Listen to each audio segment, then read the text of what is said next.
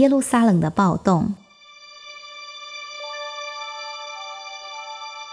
保罗在耶路撒冷的第二天会见了雅各和教会的长老们。保罗告诉他们，外族人是怎样的热情地归向耶稣基督，听的人都很高兴地把荣耀归给神。但是他们也说了令人担心的事情。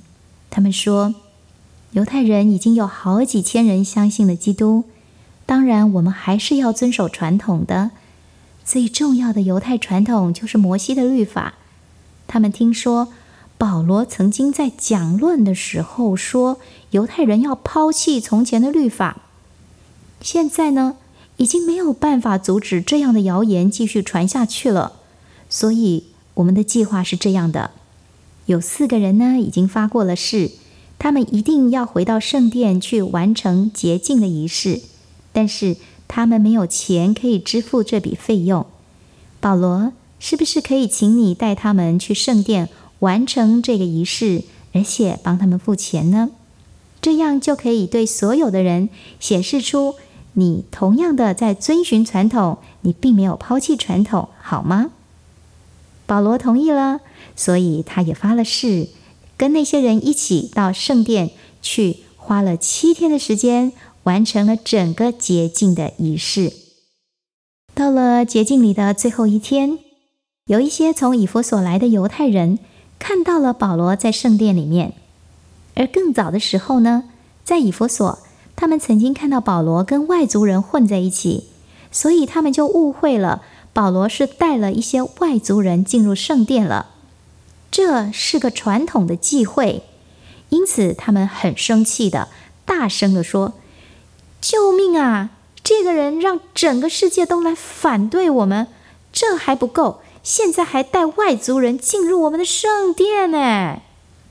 很快的，耶路撒冷城整个城都起哄起来了，人们把保罗从圣殿里面拉出去，开始鞭打他。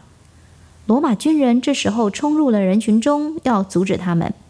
军营的长官把保罗用铁链捆起来，问群众，到底这个人做了什么坏事？那暴徒吵吵闹闹，大喊大叫，长官完全听不清楚他们说些什么，只好命令手下先把保罗给带走。这时候群众吼叫了，把他杀了。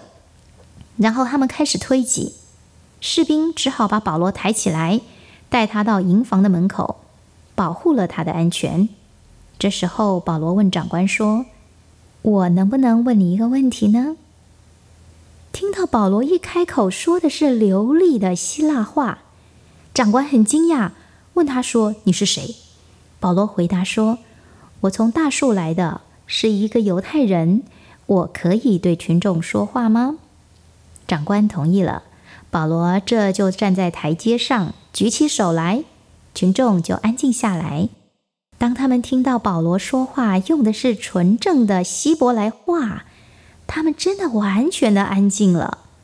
保罗说，我从小到大受的是最严格的犹太教育，我对我们的宗教非常的热忱，而且我也曾逼迫那些跟随耶稣的人，我把他们男男女女都关进了监牢，我还杀了一些人。有一天，我带着更多的囚犯去大马士革的时候，突然一道强光照着我，我倒在地上，听到一个声音对我说，扫罗，扫罗，你为什么逼迫我？我说，主啊，你是谁？那声音回答说，我是拿撒勒人耶稣，就是你逼迫的对象。因为光线非常的强烈，我的眼睛就瞎了。我身边的人牵着我进到城里面，那里有一个相信耶稣的人来找我，神就恢复了我的视力。我呼求主的名之后，我才受了洗。